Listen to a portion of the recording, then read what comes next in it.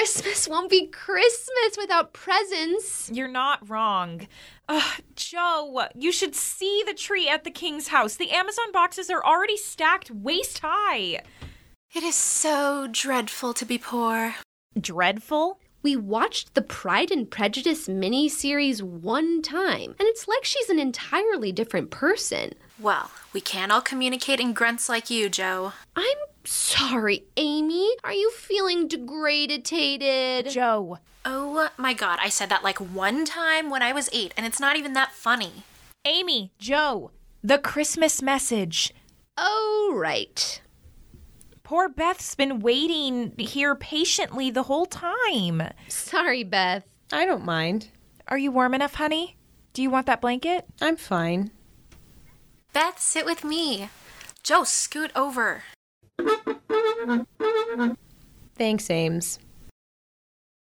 So, what's in all the boxes, Meg, at work? What noisy toys are the King kids going to torture you with this year? Oh, like they'd tell me. I mean, I went to high school with Sally, and her parents still treat me like a total stranger. I bet Sally's getting a new car for Christmas. You're thinking too small.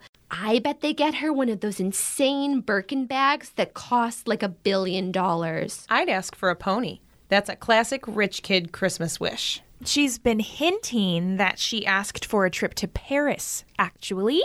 Paris? Ugh, I could just die of jealousy. Think of the art. Think of the shopping. Heck, think of the food. And you know if she asked, they'll give it to her. Some girls have everything and then some. We have each other, though, and Marmee and Daddy, and our health. But we haven't got Dad, and we might not have him again for a long time. Joe, you should write another Christmas play for us. It's a tradition. There wouldn't be anyone in the audience, though. Dad's away and Marmee has to work. I still think it would be fun. The last play wasn't very Christmassy either. Ghosts aren't just for Halloween, Amy. That doesn't explain why I always have to play the boy. Meg's my leading lady, and Beth's too shy. No offense. None taken. I've been asking to play a tree for years. I think I'm getting a little old for our plays anyway. But you're our best actress. I'm exhausted, Joe. It's hard to muster much creative energy after running around with 2 little kids all day. Crabby old Aunt March is no picnic either. Hey, I'm the one who has to go to the most oppressive high school in the known universe. Girls, can we save the Who Has It the Worst contest for after the holidays? It's not very festive. Beth's right. We'd better snap out of our pity party before we start our Christmas message for Dad. Yeah. Can we record it now? Sure. Oh, shoot. What? It's been recording this entire time. Joe, we can't send Dad this. I don't know how to edit. Meg, why did you let her be in charge of this? Ugh. Cut it out. Just turn it off and turn it back on again.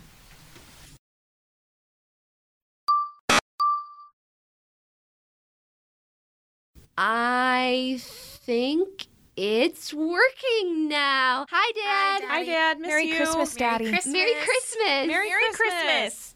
We're going to try to call you on Christmas, but just in case we can't, we wanted to send you something to wish you a happy holiday. We miss you so, so much. Marmee said someone on your base could help with a video call, though. Dad, I'm finally on winter break now. It is really not fun to be the only one who goes to school around here. So can I just say... Marmee's had a lot of volunteer hours to cover with the holiday and all, so we put up the decorations for her. It's going to be a surprise. It was Beth's idea. Everyone helped. It looks beautiful. I gave the pickle ornament a place of honor, Dad. I know it's your favorite. It's not the same without you. Yeah, who's going to take one bite out of all the Santa cookies this year? Even though we're way too old for that. We liked that you did it anyway. I taught myself how to play Silent Night on the piano.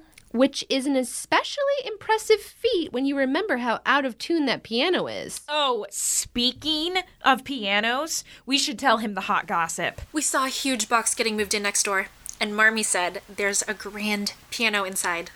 But that's not even the real news. It belongs to Mr. Lawrence's grandson. He's moving in next door. Can you imagine living with that grumpy old man? He brought the cat back when she ran away. And he still gives off a real Ebenezer Scrooge vibe. Marmee says he's nice. Marmee gets along with everyone. I think it's terribly romantic. An orphaned boy. Isn't he like my age? 20? An orphaned boy moving in with his mysterious wealthy grandfather at Christmas time. And he plays the piano too. I heard that his mother was an Italian countess. It's just like Pride and Prejudice. Netherfield Park is let at last. Marmee's home. We're going to wrap this message up and say hi to her. We wish you were here too. Love you. Bye, Dad. Love you. I love you, Dad. Merry Christmas. I love you. We're all praying for you.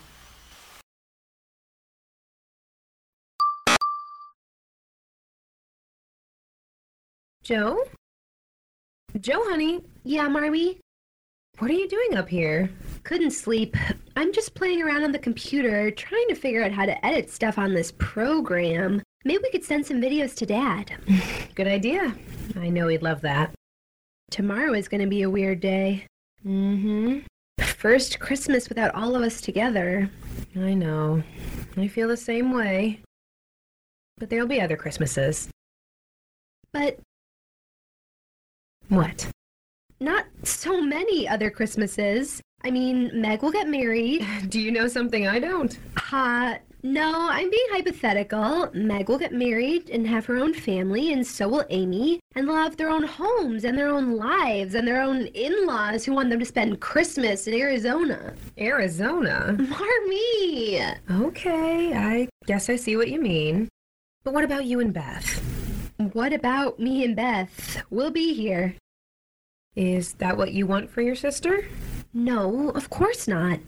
I have big dreams for Beth, but I guess I don't know how to imagine her future. And you don't think you'll ever have a family of your own? No, I don't know. I can't imagine it. I have a hard enough time making friends, let alone finding someone who might want to be with me like that. What do you think? I think you're having a hard time with Dad being overseas and you're catastrophizing. It wouldn't be a catastrophe if I was single forever. Oh, I agree, of course. But instead of worrying about the future, why don't you focus on something positive you can share with your dad? Hearing about your life really lifts his spirits. Why don't you tell him something about your writing? Ugh, there's nothing to tell. You should send him some pages from that novel you've been working so hard on. No, Dad's smart. I don't want him to see my writing yet. It's not ready. It's not fit for human consumption. You're awfully hard on yourself. You hold yourself to a very high standard. If that was true, you'd think I'd mess up a lot less. I have a voicemail from your father. I was going to save it to play for you all tomorrow morning since the other girls are already asleep. But if you want, you can listen to it now. Just don't tell your sisters you got the jump on them. Okay, yeah, I won't. Thanks, Marmee.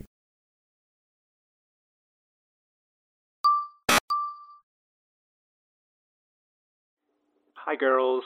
Merry Christmas. Thanks for the message. I keep listening to it, and it makes me smile and laugh every time.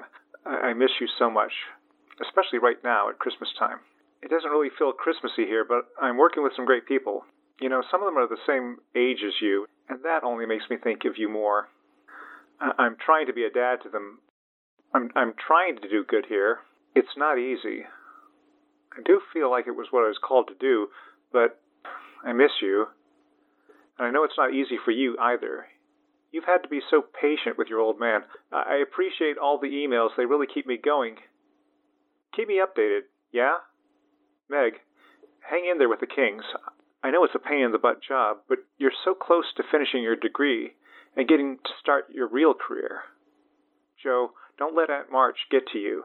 She's like that with everyone. Beth, don't take on more than you need to at home, honey. Save time to practice your piano and do other things you enjoy. And Miss Amy, don't talk back to Mr. Davis. Yes, Marmee told me about what happened before break.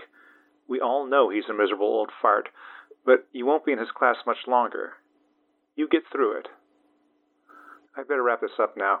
We're getting ready for our Christmas service. I think of you every day and pray for you every night. Love you, girls. Bye for now.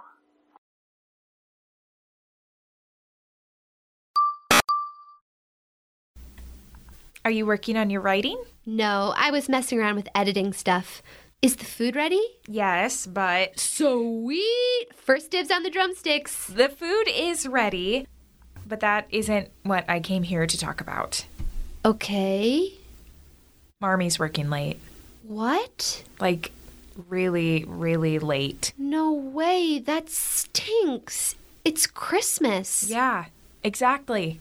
It's Christmas. There are tons of people at the center with nowhere else to go. Oh. And nothing to eat. I think Marmy spent all of her work lunch money on the books that she gave us for Christmas.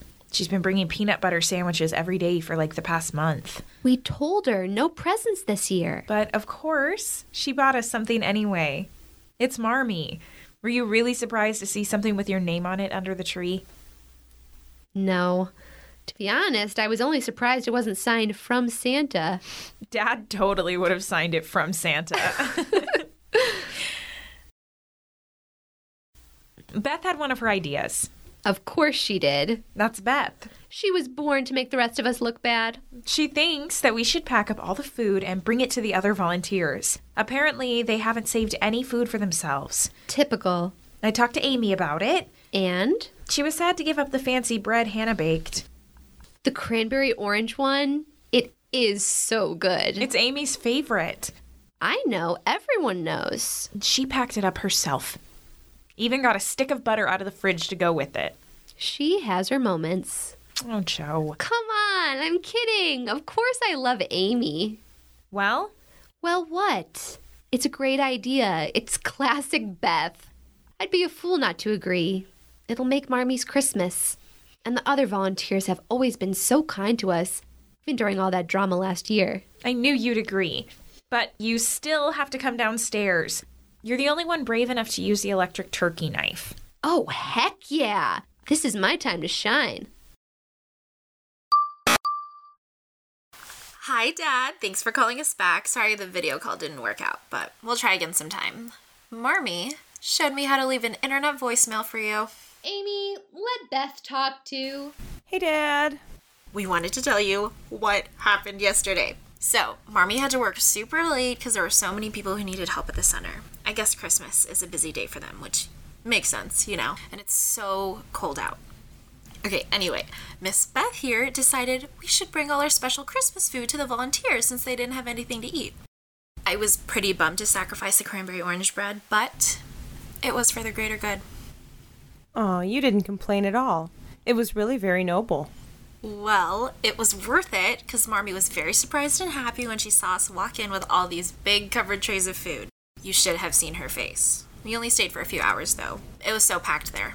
I would have liked to stay for longer. Marmy didn't think that was a good idea. Sure, but I would have liked to stay. We didn't even get to see the kids open their presents. There were a lot of sick people. I can handle a cold. Of course. But can we tell Dad what happened? Of course, sorry. Dad, so we thought we'd make like a Kraft macaroni and cheese, microwave some frozen veggies and call it a night, food-wise. But when we got home, there was so much food. Even more than we had to start with in the first place. Much, much more. Fancy little roast chickens and crispy Brussels sprouts and those baby potatoes you know I love. Plus a huge, gorgeous salad with pomegranate seeds and like a chocolate cake with white frosting that looked exactly like snow and real holly on top. You can see all the pictures on my Instagram. I barely filter them. Can you get Instagram? I bet you can. Look at the pictures. What was I saying? The food? Oh, okay, so we were so confused. Like, where did this food come from? Hannah's amazing, but even she couldn't pull a meal that big off that quickly.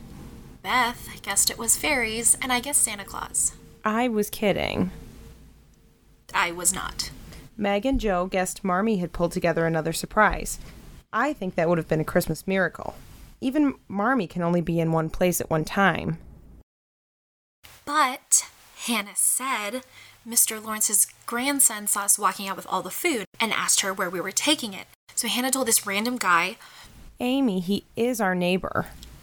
Hannah told this random neighbor guy what happened, and when he told his grandpa, the old man had it all sent over from some fancy catering service in Boston. Can you believe it? I kind of can't believe it. And I was there. I wonder if he's always been this nice or if his grandson's making him that way. I wonder what kind of favors he had to call in to make that happen. Who calls in catering orders on Christmas? And it arrived from an hour away. Plus, the food was still hot. Spooky. Clearly the work of elves. You should have seen it, Dad. It was like we were the Cratchit family in A Christmas Carol. But I look even better in fingerless gloves than Tiny Tim. Gosh, I hope we get to see the grandson soon. We don't even know what he looks like. Amy's basically gone full Rear Window trying to catch a glimpse. Joe says I'm a huge creep, but you'd be curious too, Dad. Better wrap this up or the file will be too big. Check out those articles I emailed you if you get a chance, Dad, and let me know what you think. Bye. And don't forget to look at those food photos on my Insta. Love you. Bye.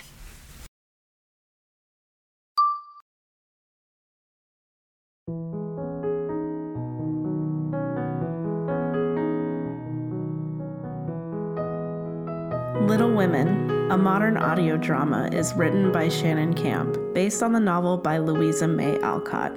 It's co-produced by Sammy Campbell and Shannon Camp. Our director is Julia Rohead Worthington, and our editor is Bex Carlos. Album artwork by Karen Mooney. Original theme by Surrey Music. Find us online at littlewomenpodcast.com.